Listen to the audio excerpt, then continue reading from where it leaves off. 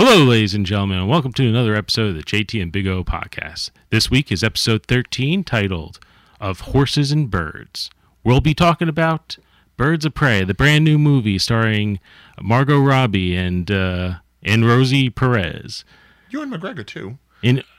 I keep forgetting he's in that movie. Well, I'll get into it. Okay. Yes. In addition to that, we'll also be talking about the final few episodes of BoJack Horseman on Netflix. It has come to an end, and we kind of wonder why. We also have a few other things in the world of professional wrestling, but let's start it now. I am your host, JT McGuire, also known as Video Geek JT. Find me on videogeekjt.com. And joined alongside me is Ryan Big O'Regan. Oh, no plug for me. You go ahead and promote yourself. I'll let you promote yourself. Yeah, well, your Twitter is Real Ordeal. That's REEL, Ordeal. And of course, that's also the same for the Instagram, where I am doing my video a day for the month of February right now, doing a couple of different things. I have a review of Birds of Prey myself, if you want to check that out, as well as a couple of spots for Black History Month, because I care about my peoples. People adjacent. Yes. For those of you who can't see me at this moment, I am white, so that's why I say that. I don't know what. It's Black History Month, so yes, it is. You know, happy February for everybody. Obviously, Oscars are today, and of course, if you saw last week's podcast, well, I should point out if you're listening to this on Podbean or Spotify, the Oscars were actually yesterday. We taped this though 6 hours before the Oscars, so I should point out right now.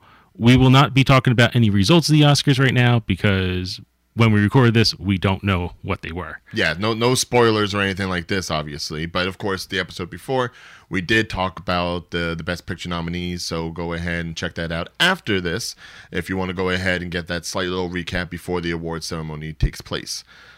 Yes. And if anything big happens, we'll discuss it a little more I guess for on next week's show. Yes. But I don't know if anything big is going to happen. No. Actually, it's a very milk and toast kind of award ceremony this year. But Oscars aside, we've already talked about the movies that have been nominated. Let's talk about a movie that's definitely not going to get nominated. Birds of Prey. Yes. I want to start off with that because obviously with it being recorded on Sunday going into Monday, we actually do also know the box office results for the Margot Robbie R-rated spinoff from the Suicide Squad, the Academy Award-winning Suicide Squad, I might mention. What did it win for? I think it won for best makeup or best visual effects, I guess, in regards to how they did with Killer Croc and stuff like that. Yeah, I think that was it. Really? Yeah. I could. That had to be a bad year in movies.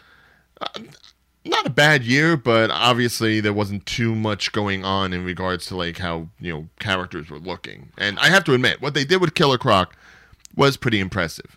I guess that's more for actual special effects and not like computer graphic visual effects. Right, because Suicide Squad really didn't have that, with the exception of the Skybeam. Right, because other movies that came out that year, such as like the Infinity Wars. Or was that the same year? No. When did Suicide Squad come out? I'm losing 2016. track of time. Wow, that long ago. Yes. Whew, time flies. Well, they needed that much to get all the Justice League and Batman, Superman stuff ready. So, yeah, 2016 was kind of like a breather year. They had to go off a couple. But all that aside, the box office results came in, and Birds of Prey will be hitting number one at the box office, but with only $34 million. Now, for those of you who may wonder why that's a big deal, the budget for Birds of Prey and the Fantabulous Emancipation of One Harley Quinn, that is the full title. I'm not saying the full title. But that is the full title. I know it is. I'm just not saying it. Oh, but if it was like, The Lord of the Rings, The Return of the King, you would say that whole thing, right? Because that's easier to say. It's vocabulary. Yeah. Anyway, the budget for the movie was $85 million. Which means in order to recoup its cost and for those of you who don't understand, whenever you're talking about the budget in the movie and how much money it has to make back, usually a movie has to make back double its budget because of promotional costs and stuff. So we're looking at about $170 million that the movie would have to make to cover everything. And it's only premiered at 34. At this point, it is going to be the lowest opening for any DCEU movie, even under Shazam, which Shazam did like $53 million in its opening weekend. You know what? I'm going to say this. I have not been looking forward to seeing this movie, but, you know, to me, I'm a guy. I figured this is more meant for a female audience into superheroes. To an extent. And, you know, I am encouraging more female-driven movies such as this one. Mm-hmm. So even though it wasn't really focused towards my demographic, I really was hoping for some semi-success. I hope this doesn't lead to a backlash on any future movies such as like this one. Though, with that said, now, do you want to give your opinions? Because I know you did a non-spoiler review on Real Ordeal. Right. So, by the way, I'm just going to give it the point now. We will be talking spoilers on this podcast. So if you have not seen the movie yet and you don't want to get spoiled, you might want to go see it before you continue listening to us. Although, to be fair, in comparison to a lot of other comic book movies, there really isn't too much spoilers. It's just really about how the movie winds up. And you know, anybody that's seen a movie like this probably would be able to guess as to how it's going to turn out. I don't know if it's really going to have any kind of big ramifications on the overarching DCU or DCEU, whatever they want to call it, going forward. Yeah, I don't feel I'm going to... me personally, I don't feel I'm going to give any spoilers that would ruin the film for anyone. I'm just... Oh, I definitely will. I definitely can do that. I have no problem doing that. All right. But we are pointing that out to you right now, and... All right, so you have your opinion on the movie. Yes. What would that be? All right. So, you know, I kind of went into this with no hopes. Jeez. Again, it's not my... Very dour. It's not my demographic, so I was just not really paying attention. But anytime I looked at it, it looked like this really stylish film. And the last few DC films have been very stylish films with no actual substance. I'm like, yeah. Ooh. I'm gonna remove two of them. Shazam was good and Wonder Woman was good, so those ones are removed. I can't say anything about Aquaman. I have not seen that one yet. But you didn't see Aquaman? I did not see Aquaman. Wow. Because again, well, also King Bro or some. Oh, not a fan of Jason Momoa? I'm not, and I don't hate him, but I'm not a fan. Well, I don't want to say I'm not a fan. You know what? Eventually, I'm going to get around to it, but I haven't. It's one of those things. Like, there's not a hatred there. It's just not enough of an interest to make me sit down and watch it. Well, obviously, you're not watching for the muscles or anything, and after what we've heard about Amber Heard...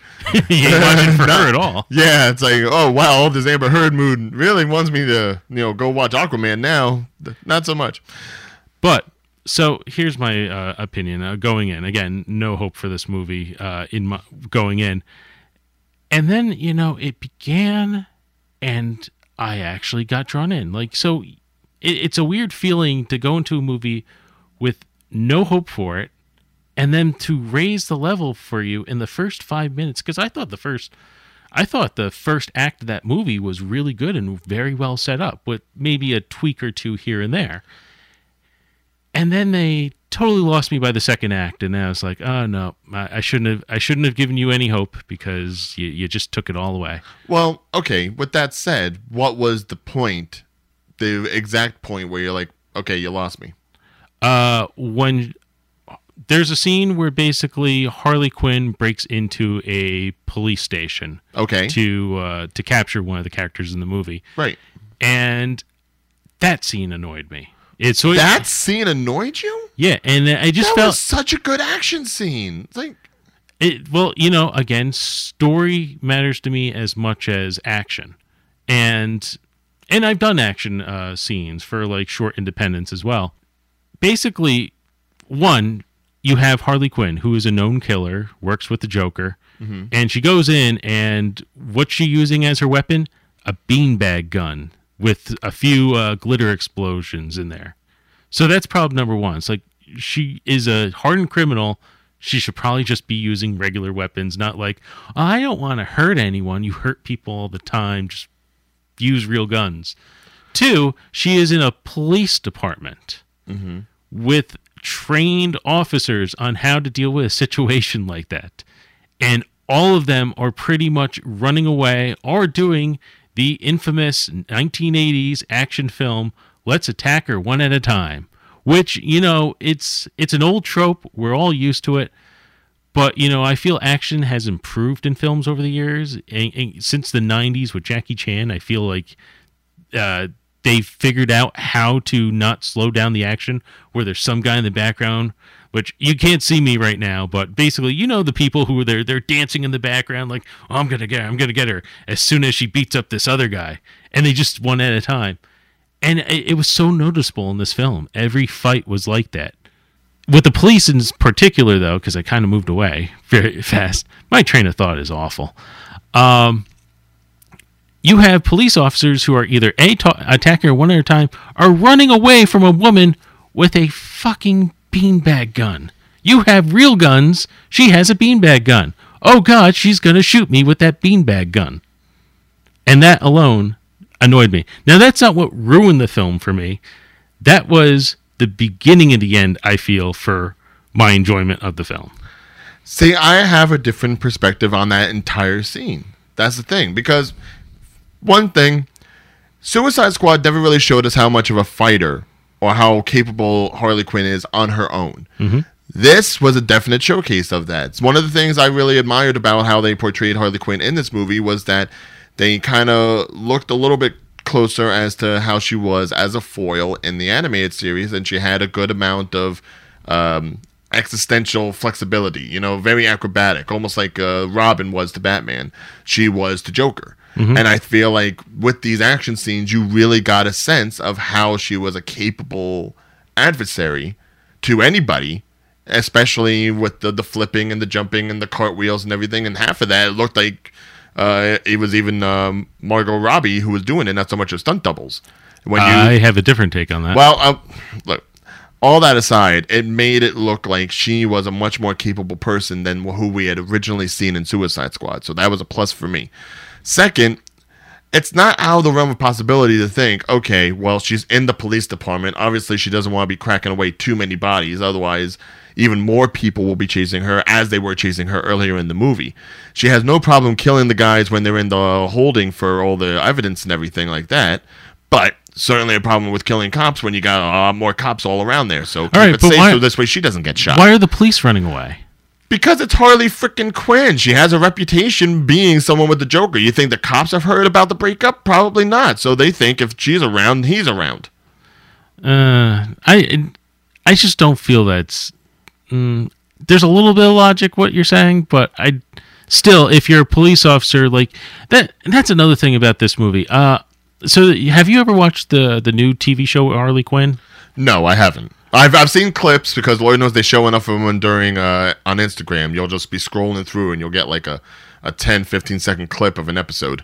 So in that, they had their kind of their own universe where it's a bit of a satire on the DC universe, right? Where all the superheroes are almost sort of like just Nimrods who do things because they're the good guys. Yeah, but my boy, and then the bad guys can kind of walk around like they own the place. No one stops them. The Legion of Doom just has their own offices and they can do their own press conferences and stuff. No one arrests anyone. There's really, cursing unless Batman gets involved.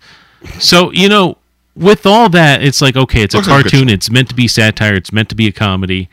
I can get into that universe because that's the rules of that universe. And then I get into this, which, by the way, I think you have researched this a little bit more, so you could correct me. But to my knowledge, this is the same universe as Man of Steel, as Justice League, as Wonder Woman. So, which have some set ground rules on everything. And here, we're in Gotham, where Harley Quinn, a hardened criminal, can just walk the streets without getting arrested, ordering her egg sandwiches. Well, obviously, it's and all these other criminals, too. They're just wandering around and no one's stopping them. There's a scene where she blows up a chemical plant. And you're like, well, it's Gotham. Why is Batman not coming here?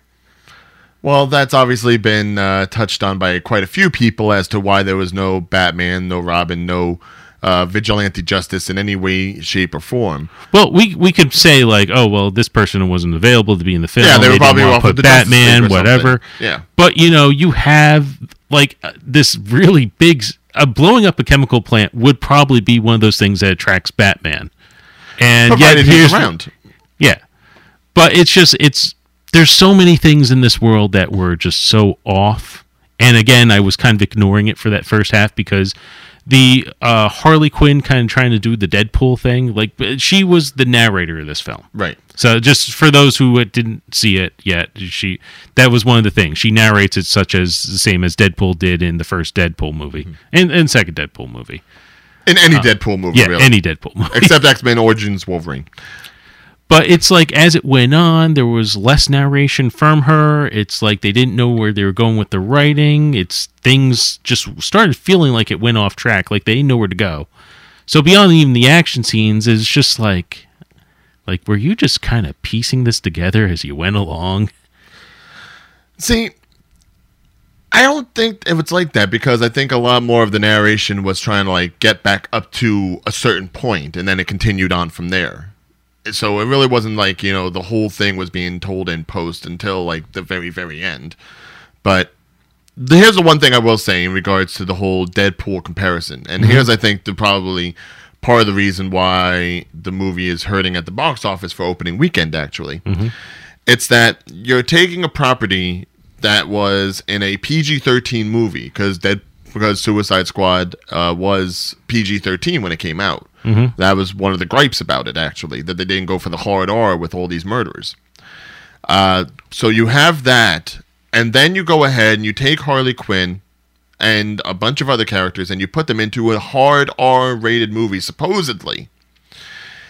And I feel like they didn't go hard enough with the R. No, it was. I saw someone else say like this felt like a PG-13 movie, and I tend to agree with them. With the exception of the language being probably the biggest outlier of anything.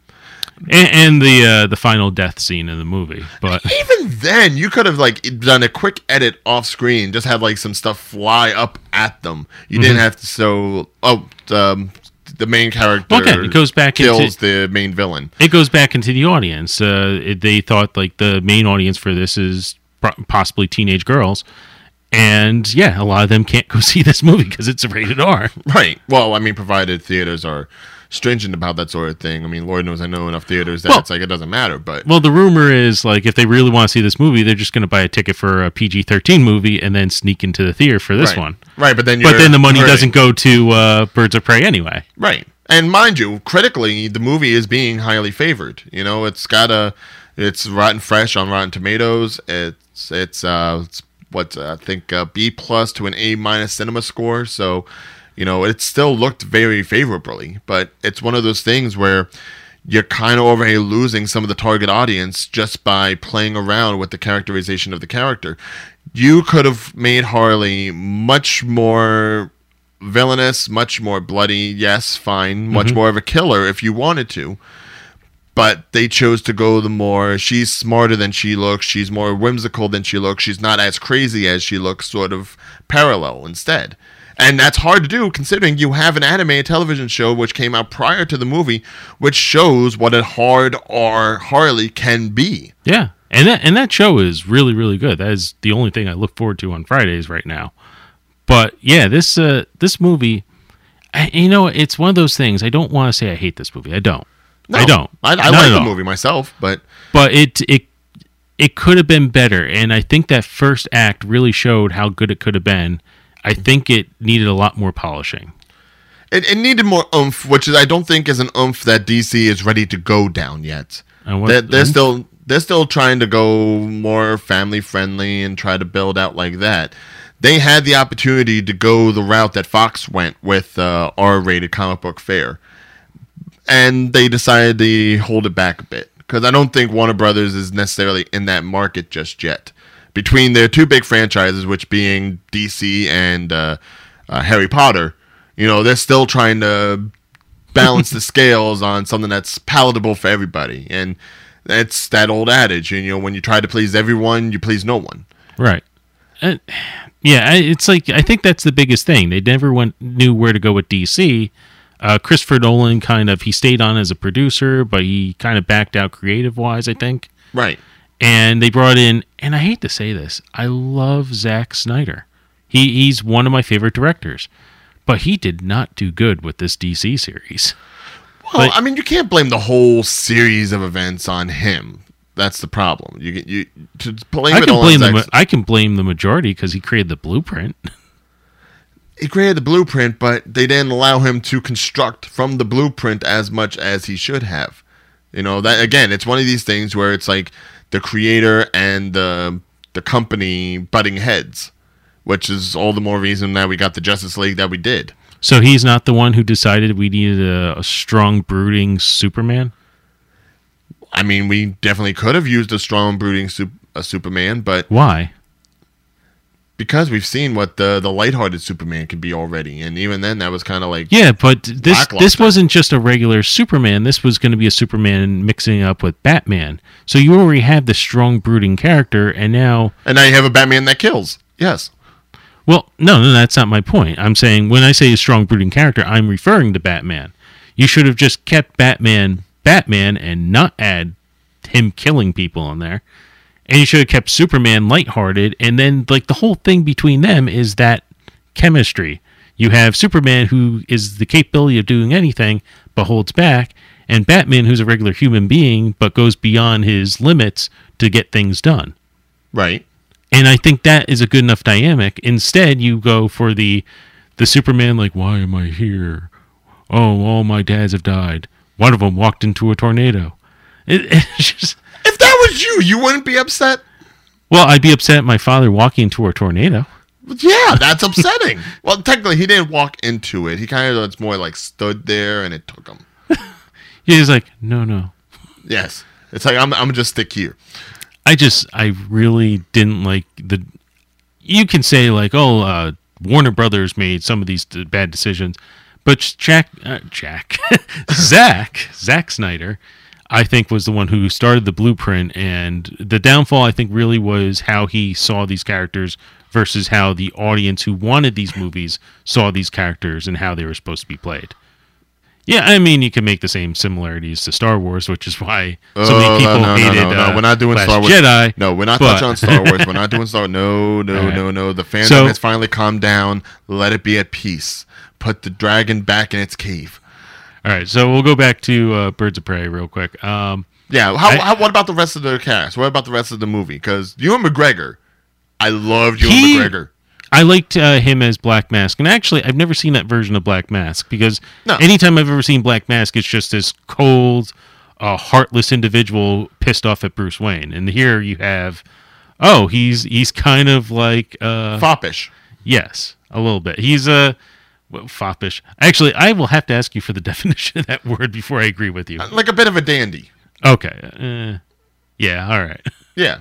No, and it kind of makes sense to have a villain like that because you almost have to have somebody he killed someone for a snot bubble. Yes. Well, I mean, not killed them, just took off their face. What happens afterwards is their own thing. But if you're going to have a protagonist in this sense, like Harley Quinn, you kind of need someone of equal value to bounce off of. Otherwise, it's going to be like, banging against a brick wall. And I feel like, they chose to go with Black Mask. They chose to go with that particular villain as to the whole cavalcade of Gotham anti-heroes.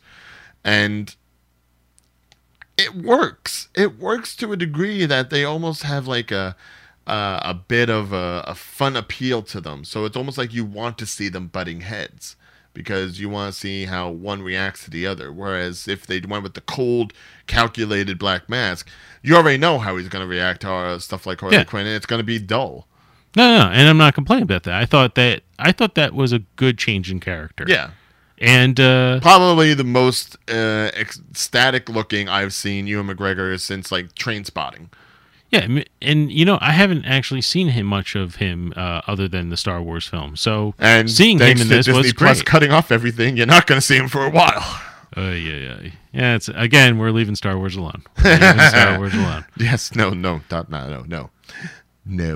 But so, with that said, okay, well, what about the birds themselves?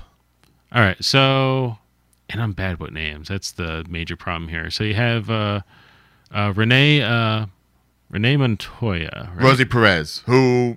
You're just going to go for the actress's name. Well, yeah, no. I mean, Detective Montoya, but I mean, I'm just saying it's Rosie Perez, and I haven't seen Rosie Perez anything significant since like Pineapple Express, who, again, she played a cop. So this just seems to be her bag right now. All right. So I travel in and out of New York City every day during the week, and there is a section by Times Square where they just plaster like the new great movie out there, and like it's a beautiful design they always put up. Mm-hmm. So. For like the last month, it's been Birds of Prey with Harley on there and Cassandra Cage and Renee Montoya on there, Rosie Perez.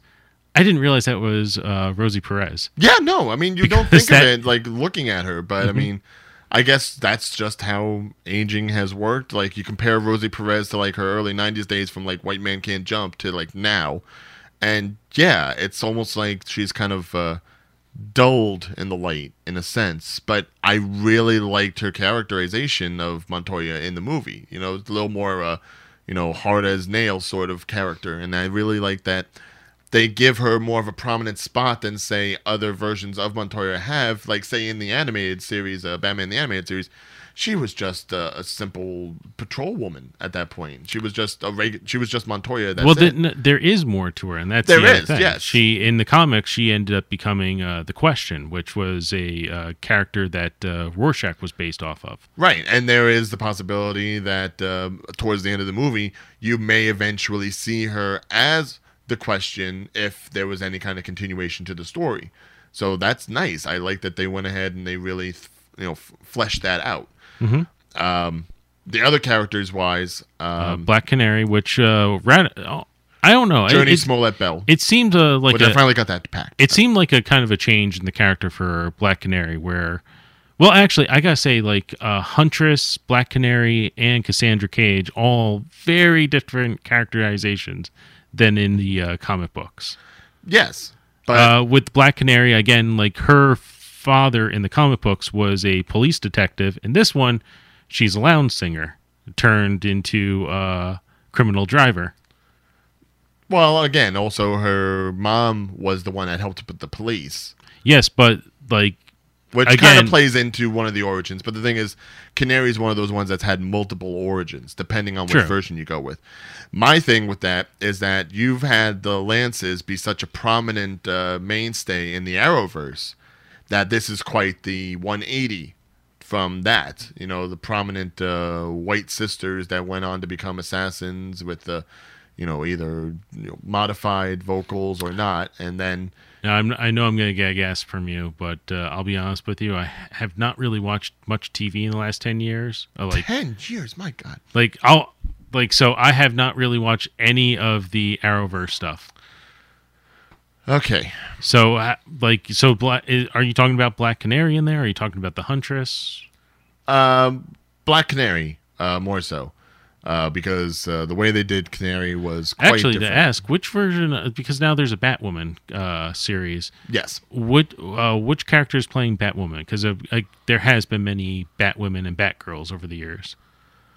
Oh, well, or did I put you on the spot of like a show you don't watch? Well, yeah, because I haven't. The thing is, I don't watch it when it all premieres. I always watch it when it goes on Netflix. Okay. Because that's the other thing. I'm not trying to move away from Black Canary, but Huntress and Cassandra Cage were actually Batgirl in the comic at one point or another. Right. So it's like, are one of them that same character? Is the Huntress Batwoman in Batwoman, or no? It's what's the? I'm all over the place. I'll have notes for this podcast one day. I will bring up a name eventually because I can just go on IMDb, because that's the easy part about this. I can just go on IMDb and tell you exactly which one it's supposed to be.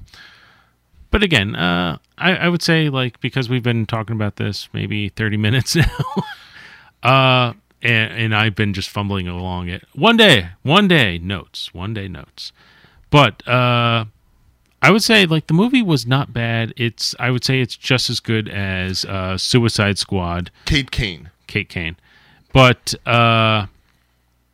I don't know. Like I said, I thought the first act was really good, and I think there was a dip in quality as the movie went along. But I'm not taking away from it. If you enjoyed Suicide Squad, I think you will enjoy this one. Yeah. Even if you didn't enjoy Suicide Squad, I think you can enjoy this one because, again, yes, very female-centric kind of movie. I do like how they showcased all the main characters to the best extent they could. I do think they could have gone a little deeper with Huntress, with Mary Elizabeth Winstead's version, because she is kind of badass, but there's very little to her, with the exception of the backstory that they give about her and being a Bertinelli. Well, I think they were trying to make her a bait and switch, where she was supposed to be this real quiet, cool character, and then like halfway through the movie, you learn a little more about her. It's like, she's a little more of a dork than you think. Yeah, she really is. She's almost like Drax to an extent in the way she works with the others. Yeah, it's like she's a super assassin. She is not someone you want to screw with, but she is a bit of a dork outside of all her assassin skills. Yeah, socially she's inept. Yes. They call me the Huntress. They could call you something else. They could have played that off so much more. They really could have, and it would have been funny as hell. Just seeing her being like, no, I am tough.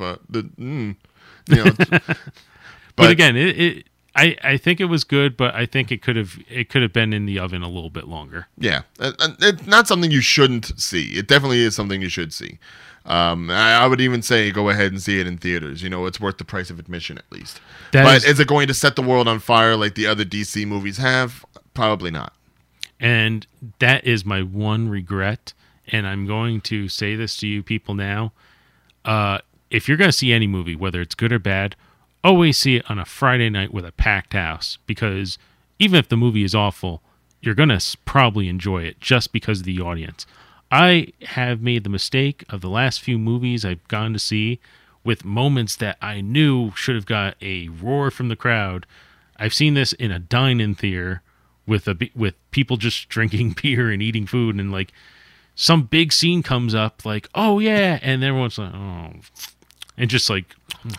Yeah, no, even I could tell you, don't go to the dine-in theater for something like that. For my own personal reasons, of course. But go to a real theater with a packed house, and I guarantee you, I'm lying. I'm not guaranteeing you anything, but you will most likely enjoy it. Yes, if you don't enjoy it, JT will give you your money back. That is his guarantee. I will give you the same amount of money I'm giving you right now, $0. And for a limited time offer, I'll triple it.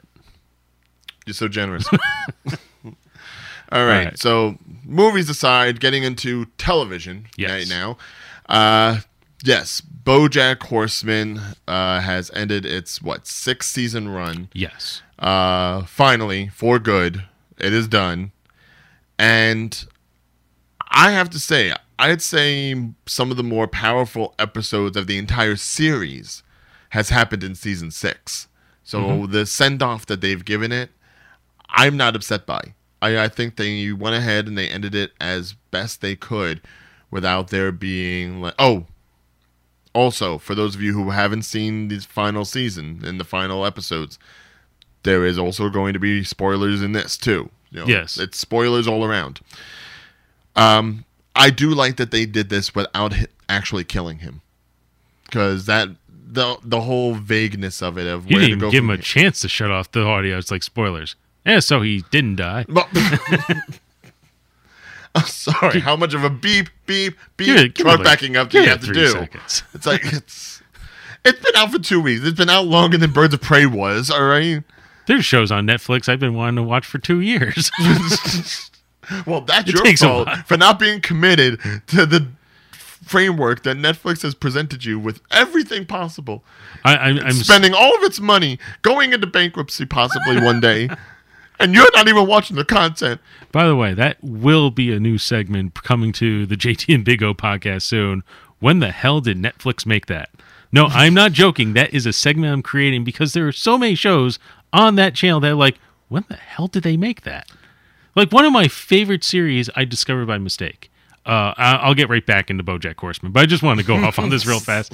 So see, now this is the break for the spoilers. Yes, this is the break for the spoilers. Oh, God. So there is a show called Altered Carbon, which is one of my favorite shows, and I discovered it by mistake on there. I'm like, oh, they got a new show.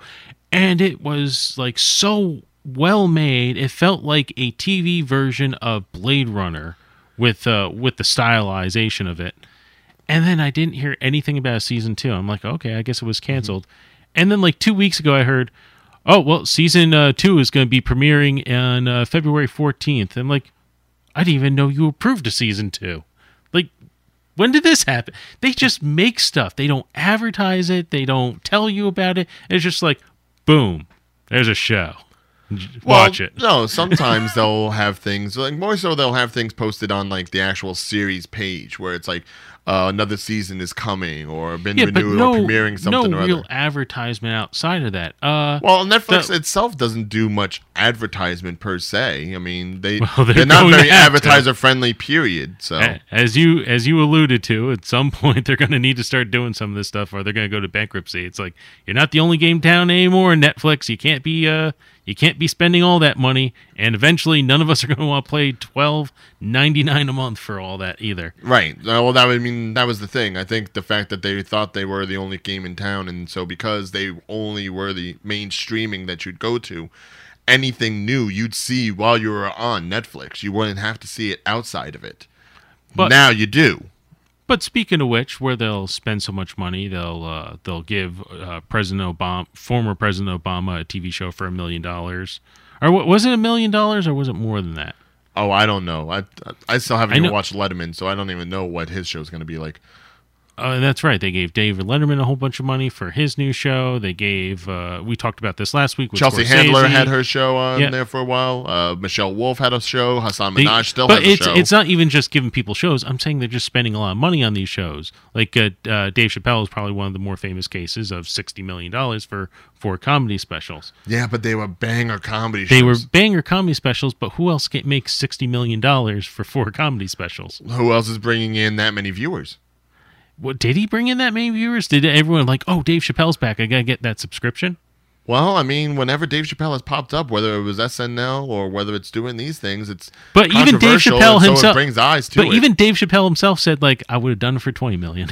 Yeah, he would have, because he's not about that limelight. But But again, that's Netflix not spending more than they need to on stuff, and that's the point I'm trying to get at there. But going back in the other direction, now you have BoJack Horseman, which has been one of the most popular series since Netflix really started creating its own content. See, I'll correct you there. I don't know if BoJack Horseman was necessarily popular. Critically acclaimed and revered, yes.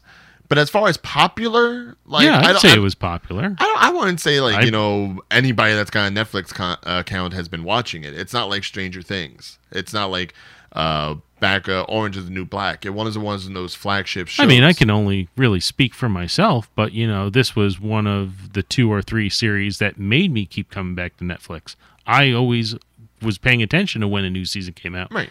And from what I heard, you're talking about critically acclaimed. I figured it was also a popular show too that people wanted to watch. So you're saying it didn't have a strong audience? I'd say it had a loyal fan base. Yes, but in comparison to other shows that on Netflix that have had mass appeal, I don't think it played in like that, and I think that's probably why you didn't have to worry so much about like when the season came out, because the season would come out and that would be it. All right, I'm gonna have to look into that one because I don't fully go with that. I believe it had a strong audience, but at the same time, one of the reasons bringing this up is there was a rumor a while back that the reason that this was canceled, along with another show, which give me 2 seconds to look this up. I actually wrote it out. Ah, crap! I didn't put it here. Tuca and Birdie, which was another show produced by the same studio, were both canceled around the same time. Right. And Tuca and Birdie was also critically acclaimed and had a strong following. Right. But both shows were canceled at the same time, and then it came out that the studio just unionized.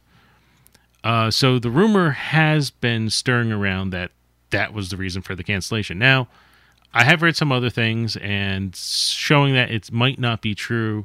There's been statements that the other animations that are done on Netflix are also unionized, so it wouldn't make sense that those companies are using a union, but the reason that this show was canceled is because they are now also part of the union. Well, Yeah. there's also the argument that I think, in regards to Netflix, they are trying to veer their animation department in different directions. One thing is they're definitely trying to lean more on original anime. They're definitely trying to go down with Original anime? yes, like Netflix originals anime shows. So I think they're trying to lean some of it more into that direction where it has Well, I don't like even that. think they're. I could be wrong. But I don't think they're actually producing those shows. I think they're just doing what Funimation does, and they're bringing them into Netflix and dubbing them. If it says Netflix original, that's all they're going to promote it as. If it doesn't matter if they're drawing it hand to hand themselves or if they're simply like working in conjunction with someone else, it says Netflix original. That's all it says. That's But they're leaning on that. Plus, they also have the animation agreement with DreamWorks, where they've sponsored a lot of their shows, and that's more of a built-in audience for that kind of content, even if it's something silly like what was the one show they had? the only thing I remember from Mr. Peabody and Sherman. They had a show for that. I tried watching that. I couldn't get into it. No. And even then, I think the newest animated series they have for kids that came out was Fast and Furious. Now has a kid-oriented animated show. Yes. Well, you know what? If RoboCop back in the day had a kid show and so many and Rambo had a kid show, I could see Fast At and least Furious those getting actually a use the kid actual show. characters of Rambo and RoboCop. There's nobody from the original movie series in this damn thing. It's just kids Really? and cars. Too expensive to get the lookalike of Vin Diesel in there. Oh, you mean John Cena? Do. The brother. It's your brother that we haven't talked about in 20 years of these goddamn movies. Well, that's because you couldn't see him. It's like, can you see me now? Do. Can you see the car whizzing by? Or no, invisible. All right. Let's touch on BoJack, and then we'll move on to these other thing. fine subjects. Now, as far as BoJack is concerned, like I said, I think the way they ended it, regardless of whatever reasons they did end it for, very nicely done. You know, I really enjoyed everything kind of coming to a head. Very little,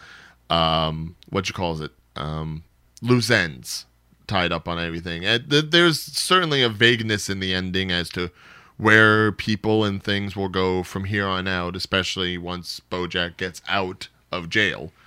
But as far as everyone in their own little space right now and how things kind of tied up nicely for most of them, that was like cathartic for me. I really felt like, it finally came to a head where it's not perfect, but it's as good as you're probably going to be able to get under these circumstances. I'm a sucker for happy endings, and I'm just gonna say, like, I wasn't completely satisfied with it, but I think it was a good ending for that series because that is the series in a nutshell. We won't go into detail. I know we said spoilers, but we won't go into detail about the episodes. If you've ever watched BoJack Horseman, it is BoJack Horseman, and it's just BoJack the whole way through, which is he's trying to improve his life, but he's BoJack, so he just keeps fucking it up all over again. Right. And in fact, that's I forget what episode number it was, but it was the one where like kind of the shoe dropped on Sarah Lynn, which basically, if you saw the first half of the season, it kind of ended on that cliffhanger of there were two reporters that were investigating Sarah Lynn and her death and BoJack's involvement in it. So there's the episode where it kind of drops and they know, like, okay, it's going to get out there and stuff. So BoJack goes out on TV to fix it. And the next scene, because of how, like, serious it is and stuff, you kind of get that feeling. If you know twist, you're like, oh, everything's going to work out for him. And it does. And For a second. But it works out way too well. Like, to the point that it starts building up his ego, like, ooh, I'm a better person than I thought. Like, no, you're not. You're still a god-awful person. And you got away with it. Yeah, and Princess Carolyn, instead of like Don't saying, push no, it. don't do it, it's like, you'll do what you want. Yep, and he did it, and then he was the world's most hated man. Yeah. It could go into a little more detail A on horse what of a happened different from color, there. if you will. I won't I know I spoiled a little bit for you there, but there's still a lot more to it, and it's still very Bo Jackie, if I can say it that Bo way. Jackie? Yeah. Bo Jackie. That sounded awful. I want to take that back. It was Horsemanic. You know, it's like... I feel like if they continued the series where they ended in that second to last episode, that would have been the season finale. And because there was plenty to go to, like that last episode was kind of wrapping up what season 7, I think, would have been. Well, I mean... Because that feels like... Because, they mentioned a whole bunch of different plot lines in the final episode. That feels like that could have been all of season 7. That probably was where they're going to go with it. But instead, they just kind of condensed it real fast and went, okay, and then we're going to kind of cut it off here because the message we're trying to give you is life has no meaning except to just keep living. A nihilistic view, yes. Mm-hmm.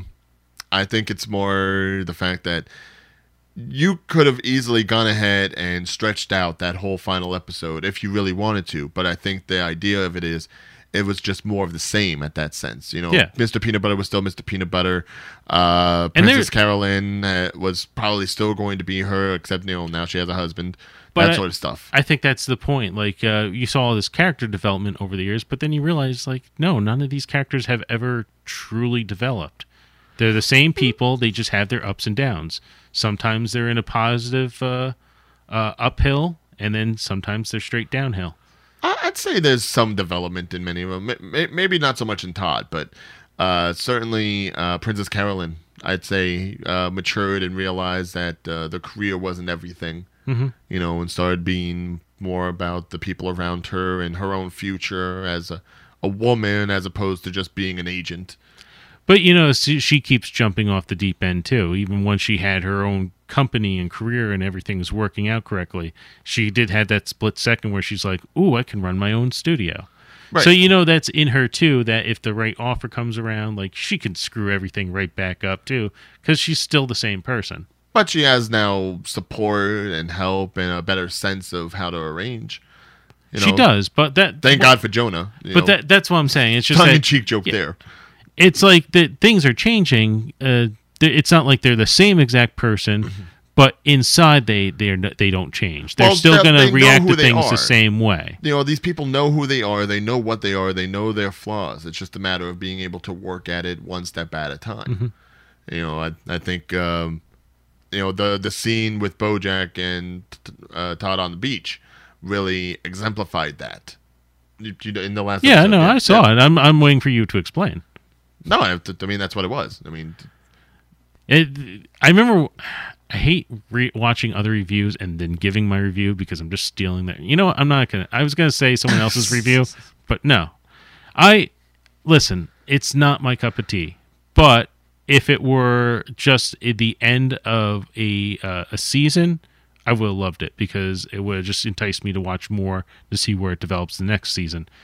As like an ending. I'm not satisfied, but I feel like that's what BoJack Horseman was. It was never about a total positive development. It was sort of the ups and downs of life, and it kind of ended in a note of, okay, well, this is where this chapter kind of ends, and then we move on. And to be fair, I would say that probably you and I maybe have a little bit of a stronger stake in the story of it all because we, being people in the entertainment industry, seeing the kinds of stuff that people in that industry can go through and how universal it is, I think also has a nice feeling to it. Knowing that regardless of, whatever kind of career you want to have, whatever kind of fame you want to go towards, whatever kind of legacy you want to leave, especially whether it be media-oriented, these sort of trappings are going to happen to you regardless. Well, yeah, and I think that's the point of the series was saying, like, don't try to leave a legacy. Like, that's just a pointless endeavor. Like, just live your life. That's the message I got from the show. Because that's what they all were like, this is my legacy. This is what I'm going to remember for, blah, blah, blah. And it just kind of crumbles in their hands, the plans of mice and men. Right. So, again, it's the message I got from it wasn't even, like, towards it being, like, towards the industry at all. It was just live No, your but life. I mean, it's a helpful message for any of us that are doing that do want to go ahead and try to build something, create something, and how that's necessarily going to be left on the table once we're no longer at the table ourselves. Mm-hmm. So it's something to keep in mind, something to remember, something to focus on in the back of your mind, in a sense. Just remember, as Louis C.K. once told to his daughter, one day you'll be dead and the sun will explode. Is Louis C.K. really the person we want to reference? Just as I've said with Chris Benoit, you can like the performer Is but Chris hate the Benoit person. someone we want to reference? I put it in this way: there's people that they're an awful human being, but once in a while they make a good point. As Bill Cosby once said, no. Bill Cosby's had some good points. No, we're not going there. No, this Is he a good human being? None of this he's sponsored not. by the Weinstein Company, I should mention. But Actually, that's the only one I don't have a positive for, other than the fact that we wouldn't have had Clerks without Harvey Weinstein. or The Matrix. That's right. Damn it. Anyway, All right. So moving away from a very touchy subject with touchy people, literally touchy people. Wrestling. Let's get to wrestling. I was talking about Chris Benoit. People that are alive. Okay. Okay. So something I wanted to mention. Yes. Goldberg is coming back to the WWE once again for the umpteenth time because he obviously wasn't satisfied with his last Paycheck? go around. Oh, yeah. Well, yes, paycheck. Yes. And he is going to Super Showdown over in Saudi Arabia to take on the Universal Champion Bray Wyatt, the Fiend. Mm-hmm. Now, considering the last time Goldberg was in Saudi Arabia and took on someone with questionable powers, Undertaker, Oh, yeah. do we have any high hopes for this match? Or is this going to be one of those things that just going to crumble and burn and possibly lower the stock of the Universal Champion, who right now is probably one of the few draws that the company has? I feel if they were going to screw up... I don't think this is going to screw up Bray Wyatt. I'm going to tell you why. Because they've already done enough damage to him at the start that I don't think Goldberg's going to bring him down. Unless like you can't break dust, basically. Is that what you're saying? I'm not saying no. I'm just saying you've already put the cracks. I don't think this one's going to hit. I don't think this one is going to hit hard enough to create a bigger crack. Okay. Fair. But here's the thing. Now, I get that the Saudi Arabia shows, whether it be Super Showdown or Crown Jewel or Greatest Royal Rumble, all these things are pretty much to go ahead and give the gift of WWE to a country, to a whole area of the world that normally doesn't get this stuff live. And I can understand that. There's a wellspring of fandom in a part of the world that they've never really been able to go to, with the exception of the tribute to the troops. And even then, that was for our guys, not their guys. And, politics and money, blood money and everything aside, you can't blame that on the fans that want to see these shows. But the fans, I guess, are getting these shows where it's kind of like, oh, you guys missed out on all these live events from years gone by, so we're bringing those people back so this way you can get your first taste. I don't necessarily like that idea.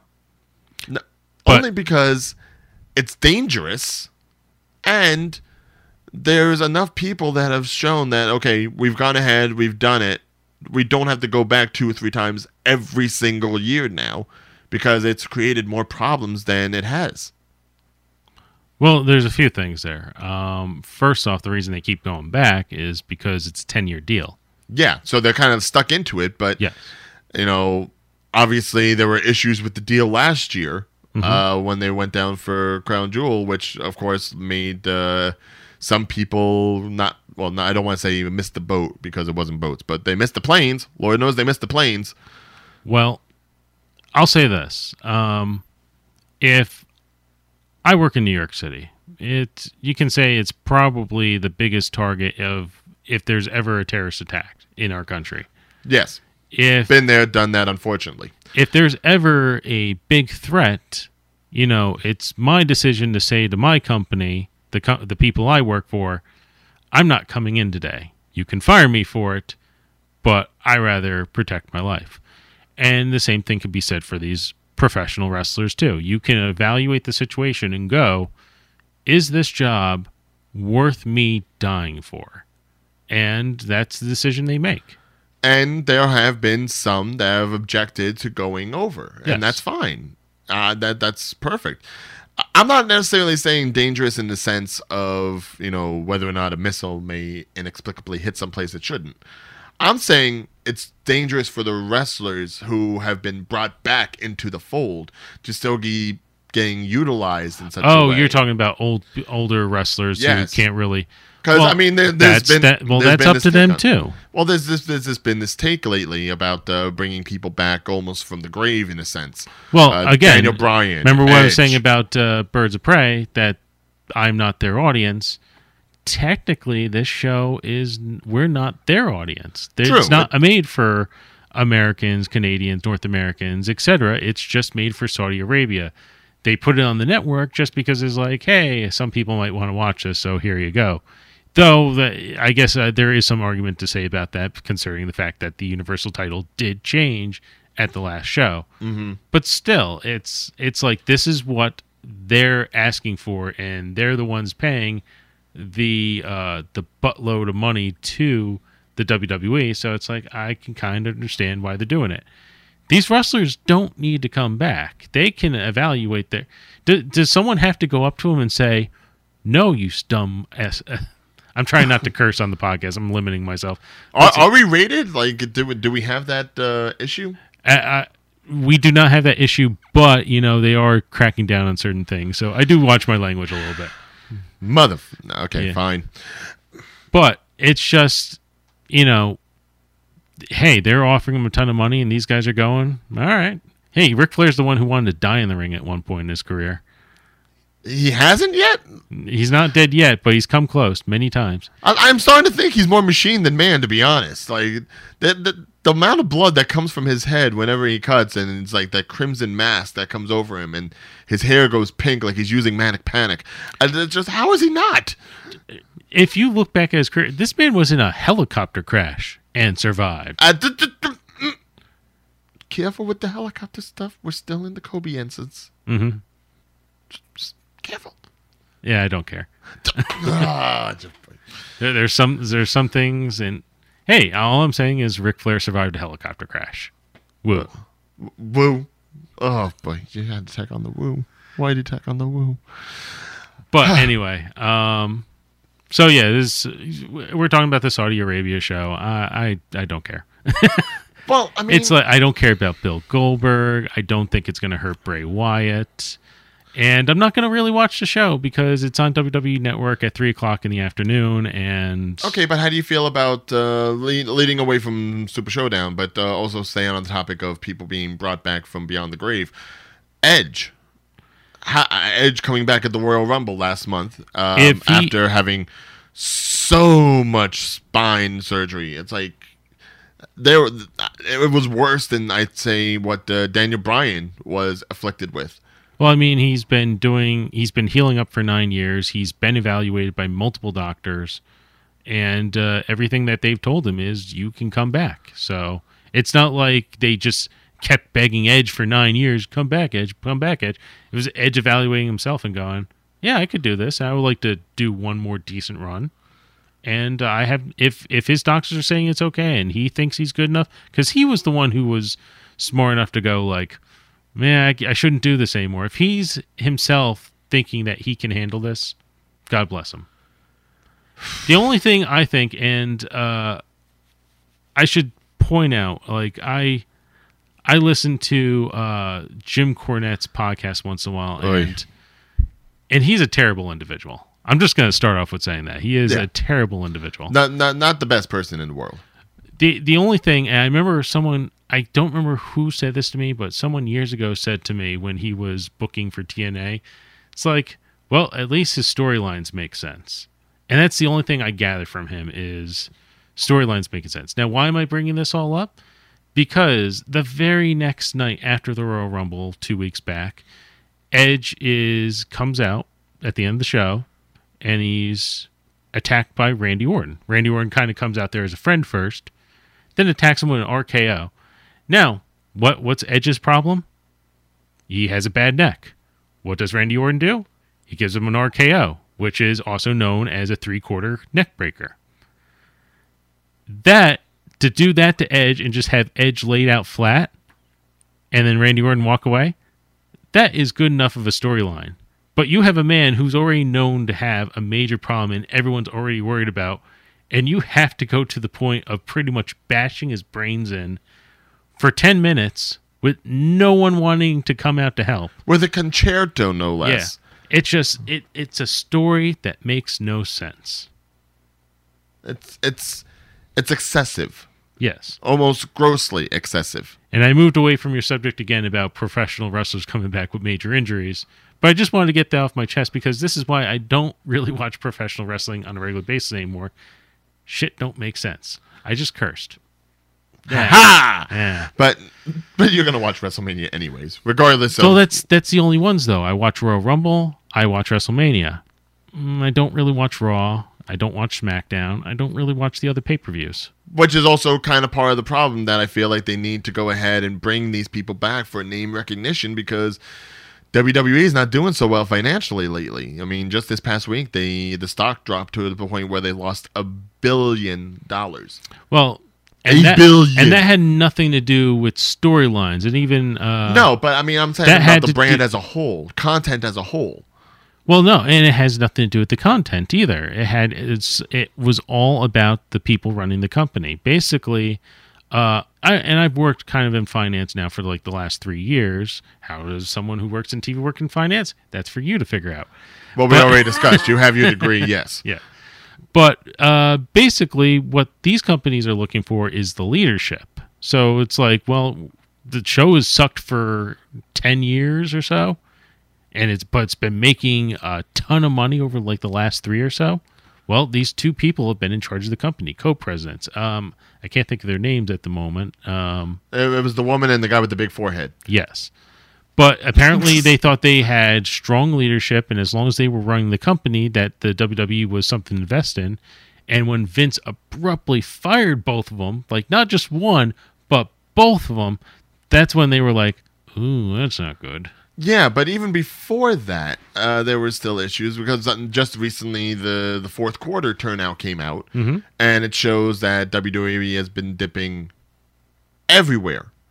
You know, that's why they cut back on the house shows. Yes. That's why they're talking about possibly going back to pay-per-view for the big events, possibly starting with WrestleMania as early as that. No. The WrestleMania is not going to pay-per-view. They're trying to sell the rights to WrestleMania to Fox to air. That's another option, but that's not the end-all be-all. Which, if you try to air WrestleMania like it's the Super Bowl, you could make probably a ton of money off of that. You could, but that's usually the kind of thing where you need, like, I'd say, more lead-up than they have now. Because really, at this point, if they go ahead and enact that, they're really just going to have the month of March to build that up.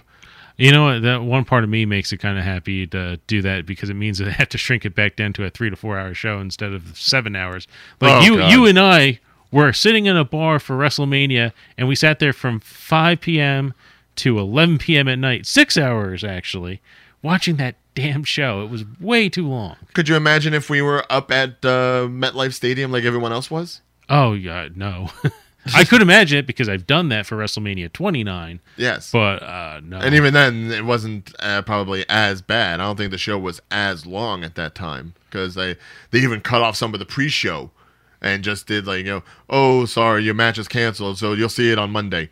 No. But stay on point. Like, yeah, I think I would like it to move to Fox because I think the reins will have to be pulled in if they do something like that. Also, I don't want to go back to pay-per-view because I'm not paying $60 for a pay-per-view. Yeah, but I mean, they'll do what they have to. I think if they move these shows back to the pay-per-view, they're going to find there's a lot less people watching these shows now because no one really wants to watch them anymore. There's no... But they'll do what they have to get their money back, unfortunately. And if they're going to do it, people are going to pay for WrestleMania. I'm not saying they're going to pay for Hell in a Cell. I'm not saying they're going to pay for Extreme Rules like that. But if you're going to do it, it's going to be for WrestleMania. Yeah, they'll do it for WrestleMania and they'll do it for Royal Rumble. Because even SummerSlam, if they have to. Maybe SummerSlam.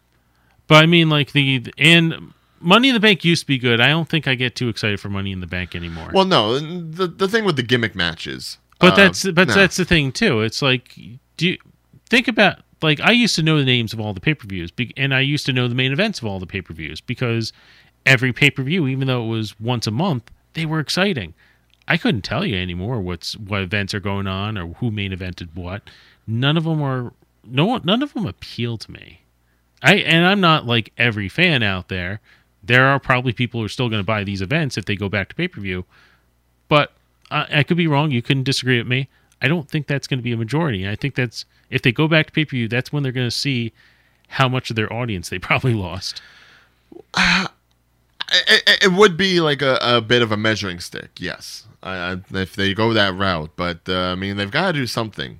Because, I mean, the fact that they've already cut down so much, they really need to trim the fat. Do you think maybe they put themselves in a hole they can't dig themselves out of? I mean, giving every one of these wrestlers, even ones they don't need, 5-year contracts. And in addition to that, Vince McMahon, and I've been told that XFL is separate from the WWE. That's a whole other issue. It's been said that that's going to lose somewhere around $334 million over the next 3 years. Quite possibly. And considering there's also the legal issue there that they're being sued right now because they believe, or someone believes, that funds from WWE are going to be used for the XFL, which is in technical breach of contract to the stockholders. Mm-hmm. And knowing Vince, he'll pool whatever money he can to make this fever dream of his happen. So I'm not going to say Vince is going to do anything illegal for that, because that's like Vince has never done anything illegal. He has, but I'm just saying that might be a touch too far. And again, I look at things both fiscally and morally.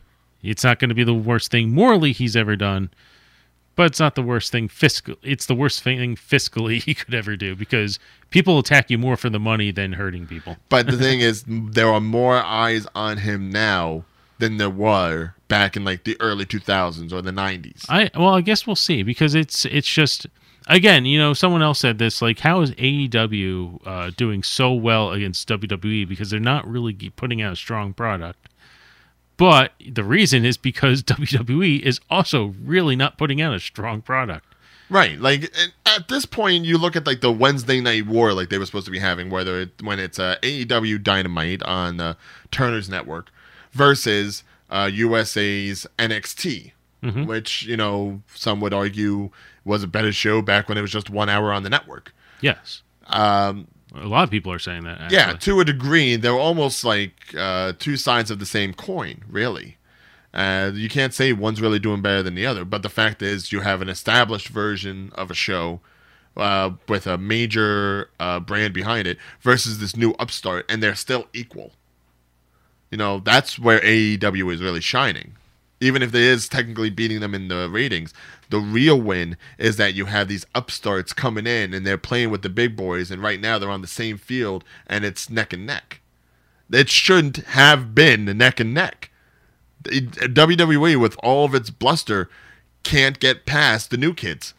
And I don't think they're doing good. This comes from someone who paid a good amount of money to go to All Out and brought my friend along over here. It was a good show. I did enjoy.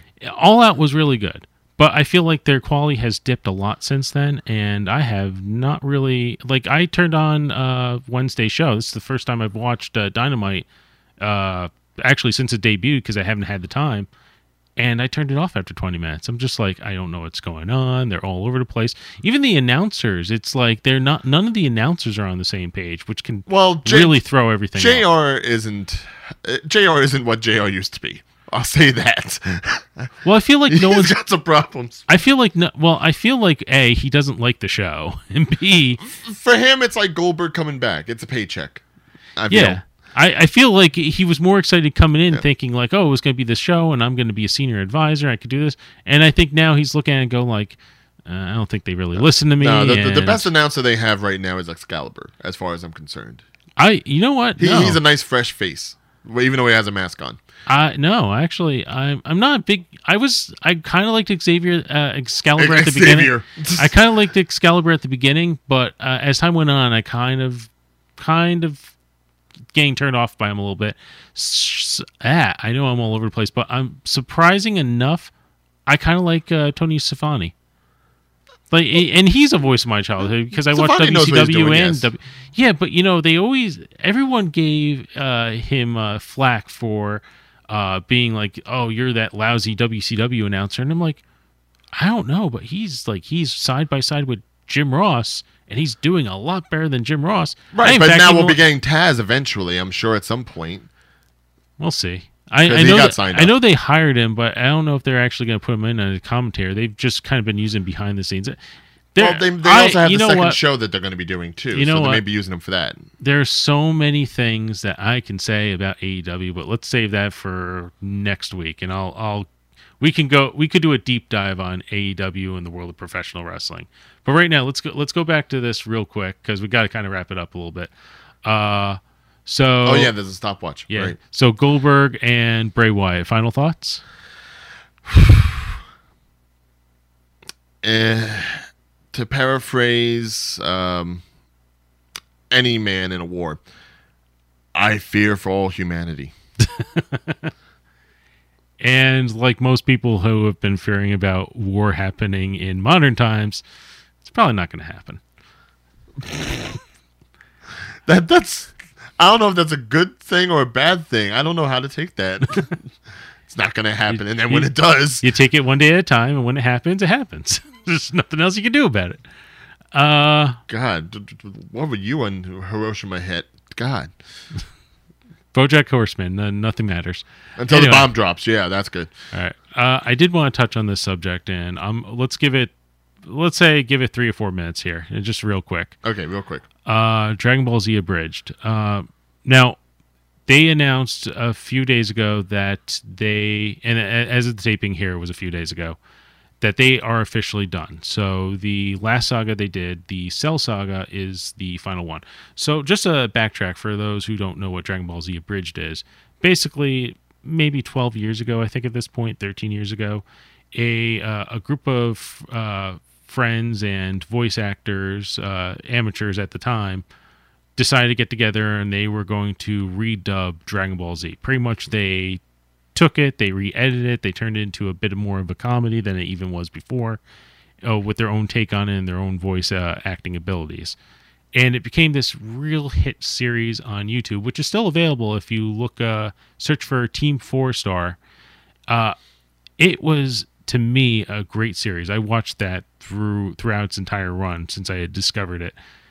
I love that series. It's somehow, even though it was a parody, it somehow made Dragon Ball Z better. Like, because Dragon Ball Z was so stretched out at times, by shrinking it down and cutting it up and like giving a little more to some characters who kind of sucked in the original series, I felt it was better than Dragon Ball Z, the original, in my opinion.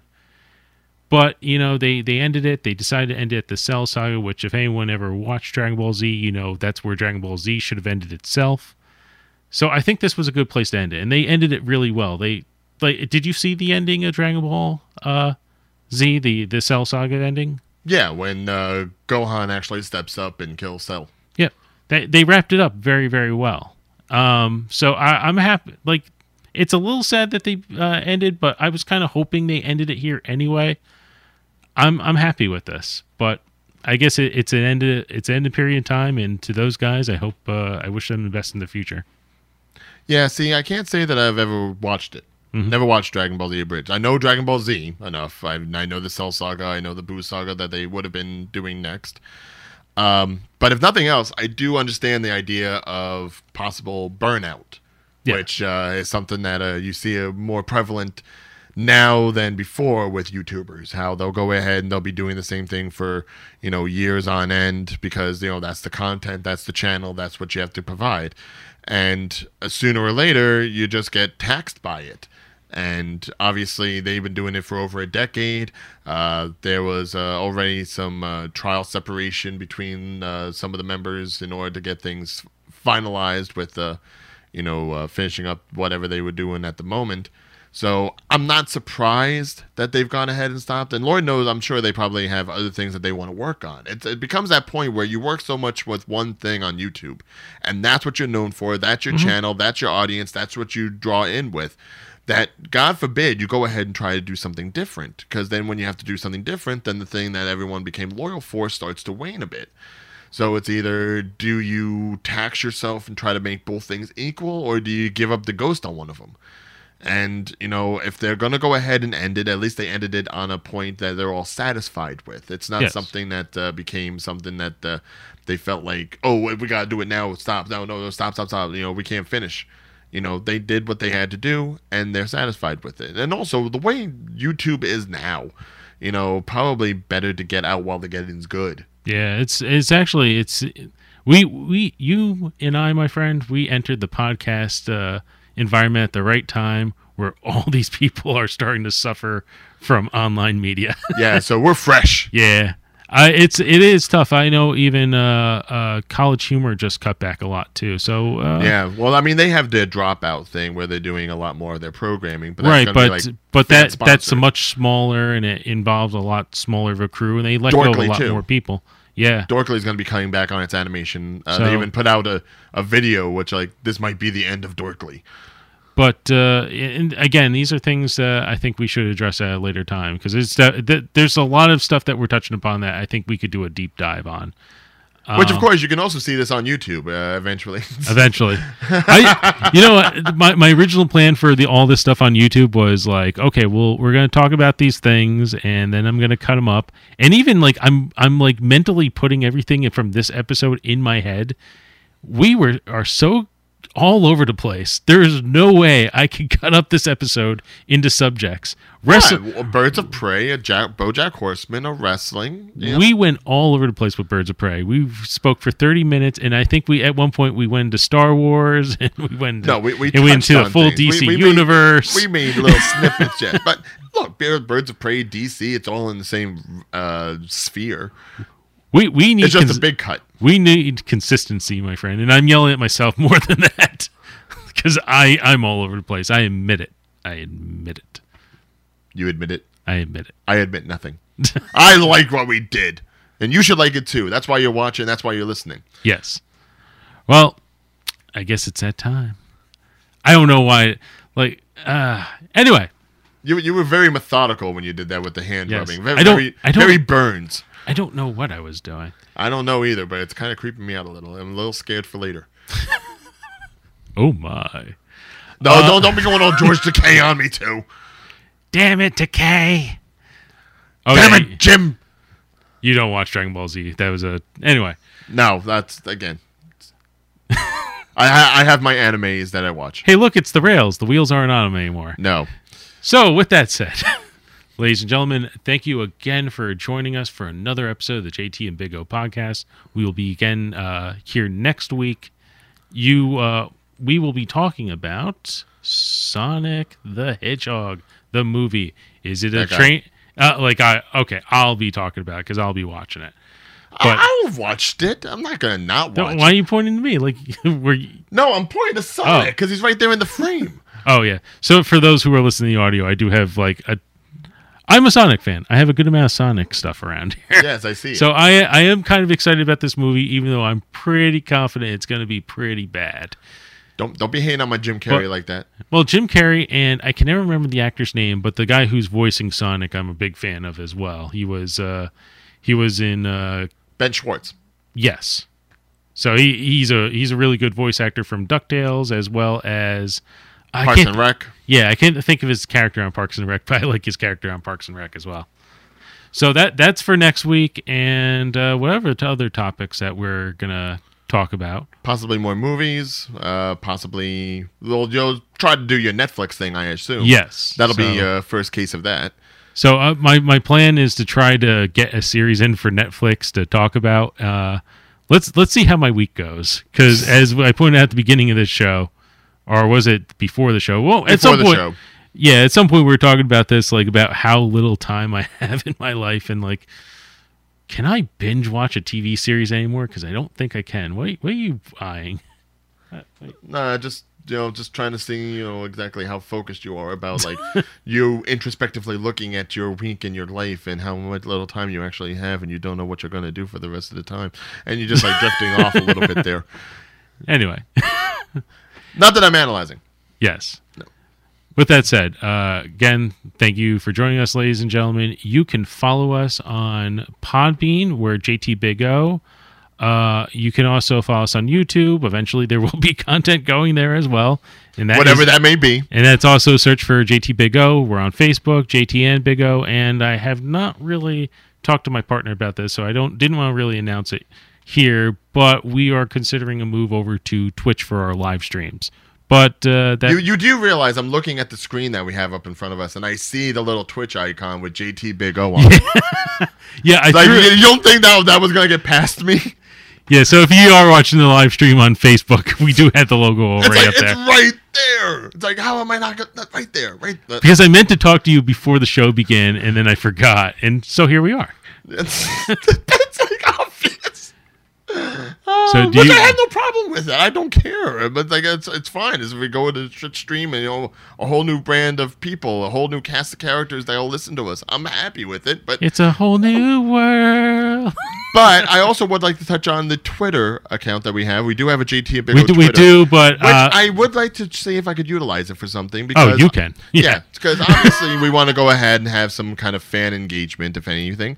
And since we haven't been utilizing Twitter itself, if you want to go ahead and pose a question to us, or if you want to suggest a topic to us, or if you want to go ahead and interact with us directly, more so than say through the other channels that you can find us on, go to the Twitter, JT Big O, and pose whatever you want to us right then and there, and we will go ahead and we will reflect on it on the next episode. Yes. So whether it be a question, whether it be a comment, whether it be a topic of conversation, go directly to JT Big O. Nothing else.